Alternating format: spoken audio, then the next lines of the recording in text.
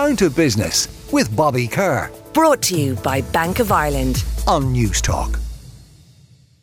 Now, have you ever been in a presentation where you were bombarded with data? Those presentations where you think you understand, but you actually have your doubts? Or have you been on the other side? Have you had to deliver a data-heavy presentation and thought your audience may not have received the message you want to get across?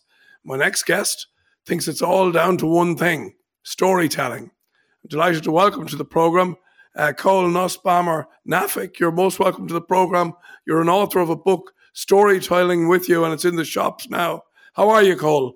I'm great, Bobby. Nice to be chatting with you today. Absolutely. Now, let's chat about common mistakes people make when making presentations generally.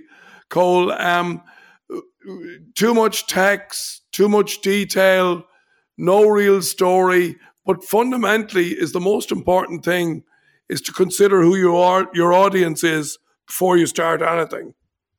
Absolutely. And I would say yes to all of those missteps, that those happen frequently.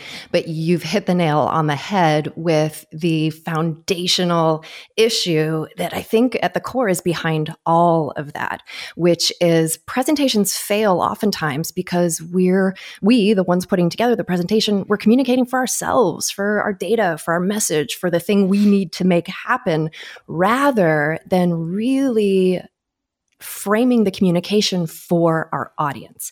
Because when we do that well, when we design our content and when we think about how we're communicating with our audience's needs in mind first and foremost, it helps us from making those other missteps. Yeah.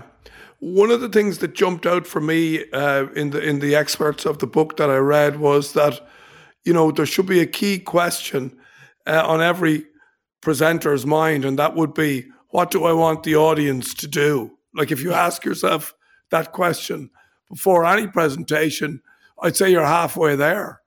Absolutely. Because when you have that in mind, the action that you are trying to incite, it just brings a different level of scrutiny for everything that you debate whether to include or how to frame it. And so being very clear on what is it that you are trying to drive or change or impact or make happen as a result of what you need to communicate. And that actual action can take a ton of different forms. Sometimes it might be a decision that has to be made. Other times it may just be a discussion that has to happen, or some options to consider, or additional data to go after. But I think too often when people are putting together presentations and communications and graphs, it's with the idea that they simply want to inform, right? I just want my audience to know this thing that they didn't know before. But I think that is too passive of a goal, because if you are the one communicating, you likely know that topic better than anyone else, which puts you in a unique position to be able to help others derive greater value from it.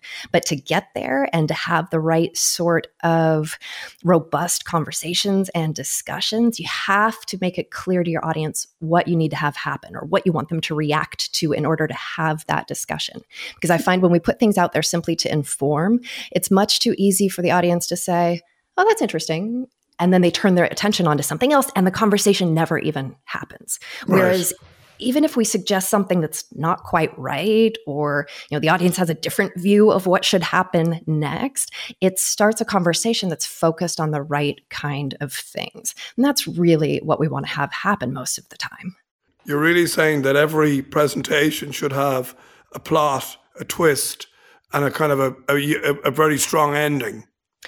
I would say anytime you're going to be presenting, think about whether that is a structure that you could benefit from, or that your audience could benefit from structuring things that way. Because too often the default tendency that we fall into for structuring our presentations is this thing happened, and then that led to that, and that led to this, and that led to this other thing, and we end up on this very linear path that is a chronological recount of what happened and what brought us to today, which is what you need to go through oftentimes, over the course of a project or an analysis. But then once you reach the point of needing to communicate that to someone else, and particularly in this scenario where you have something you need your audience to now do, that's the perfect scenario to think about how you might structure using some components of story. Right. And particularly, and I think for those, when I say this, where that feels too foreign or too different from how things have been done in the past, I would ask you to start by just identifying and answering, or saying and answering one question. And that is, what is the tension here? And so what's the tension in my story, in the thing I need to communicate? There is always tension present if it's something worth communicating. If there really isn't, then you might want to question whether you need to communicate at all. And just coming back to that original idea we talked about, it's not the tension necessarily that matters to you as the communicator, but rather the tension that's going to matter to your audience. And so for that, you can think about what is at stake for them. What do they stand to gain, or what are the benefits? What's going to happen in a good way to the things that they care about if they act in the way I think that they should? Or the flip side of that, what could go wrong? What are the risks if they don't act accordingly? Because if you can identify that and use that as a place from which to communicate, you will naturally get your audience's attention and motivate them to act because you're framing it in something that is core to what they care about. And that feels like magic when you do it well. So when we come back then to the presentation, Cole, are we talking about how important is the entertainment factor? Should you have jokes? Again, you've studied your audience. Again, I'm taking that as the basic premise that you know who you're speaking to. But, should your style of presentation be very different relative to the different audiences? Great question. And so it's going to depend. And certainly the audience and the setting are big components of that in terms of, particularly something like jokes. Is that going to play well, right? Is it a scenario where lighthearted and funny and getting people laughing and uniting them in that way makes sense, or does it not? And sometimes it depends on what you're communicating as well. If you're communicating bad news, it's probably not the time to do your stand-up routine. But I would say another factor, and so we've talked about a couple already, right? So audience, the setting, what needs to be communicated and the tone that's going to make sense for that.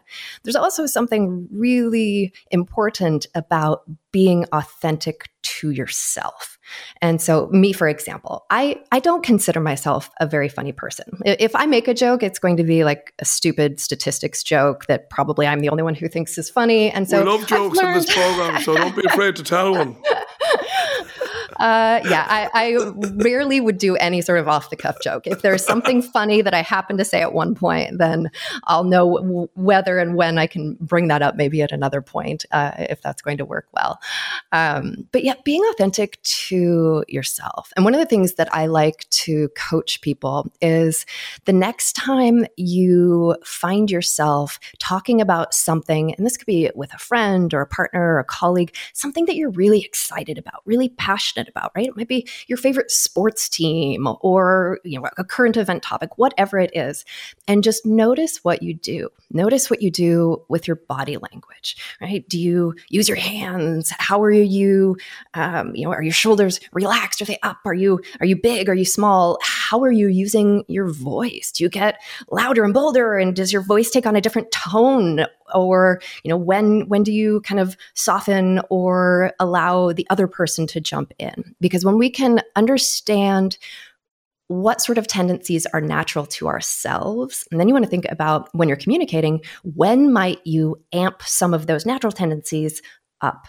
And again, the setting is going to be so important because a small meeting where you're sitting around a table with other people will call for a very different level of, I'll just say amp, right? If we're thinking of amping up natural tendencies, than if you're on stage delivering a keynote presentation, right? For the latter, you have to be bigger and bolder and more dramatic than you would ever be in a small setting because you've been shrunk down in size from the perspective of those in the room who are watching you.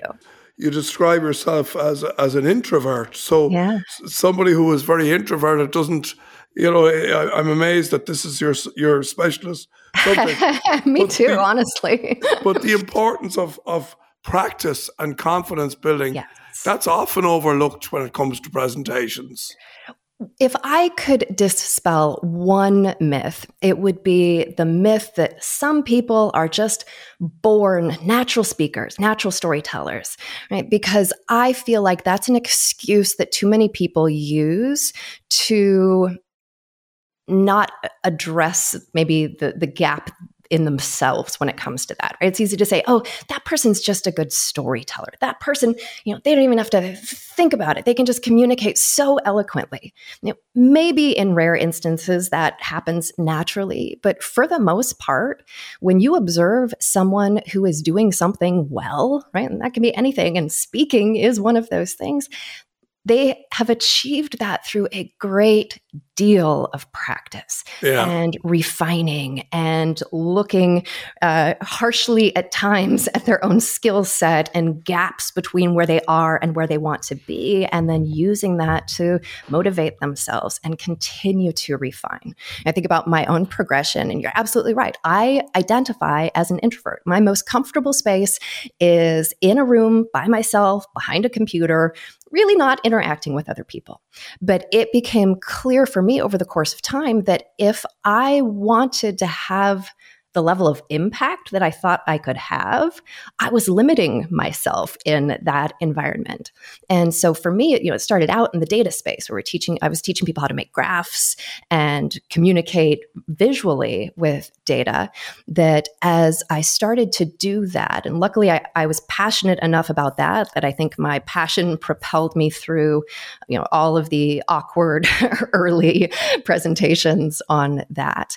But then I also used every time I talked with another person as an opportunity to be a thorough witness to that process and understand what works and what works better and what works less well, and really hone in on, the micro movements in someone's facial expression to try to understand how, as I did things differently or talked about things differently, or increasingly, use my body differently in terms of standing up, moving around a space, understanding the difference between when I'm standing up versus sitting down and how that impacts the dynamic of a group, and just using each of these things over time to learn, to try out new things, to build my confidence, to become credible in front of any sort of audience. And for me, reflecting back, and that's really the driving factor behind the latest book. If I figured out how to do this, anybody can. It's great to talk to you. I'm looking forward to hearing one of your presentations someday. It's a new book. It's called Storytelling with You. The author is Cole Nussbaumer-Nafik. And thanks for joining us, Cole. That was great. Thanks, Bobby. Down to Business with Bobby Kerr. Brought to you by Bank of Ireland. Saturday morning at 11 on News Talk.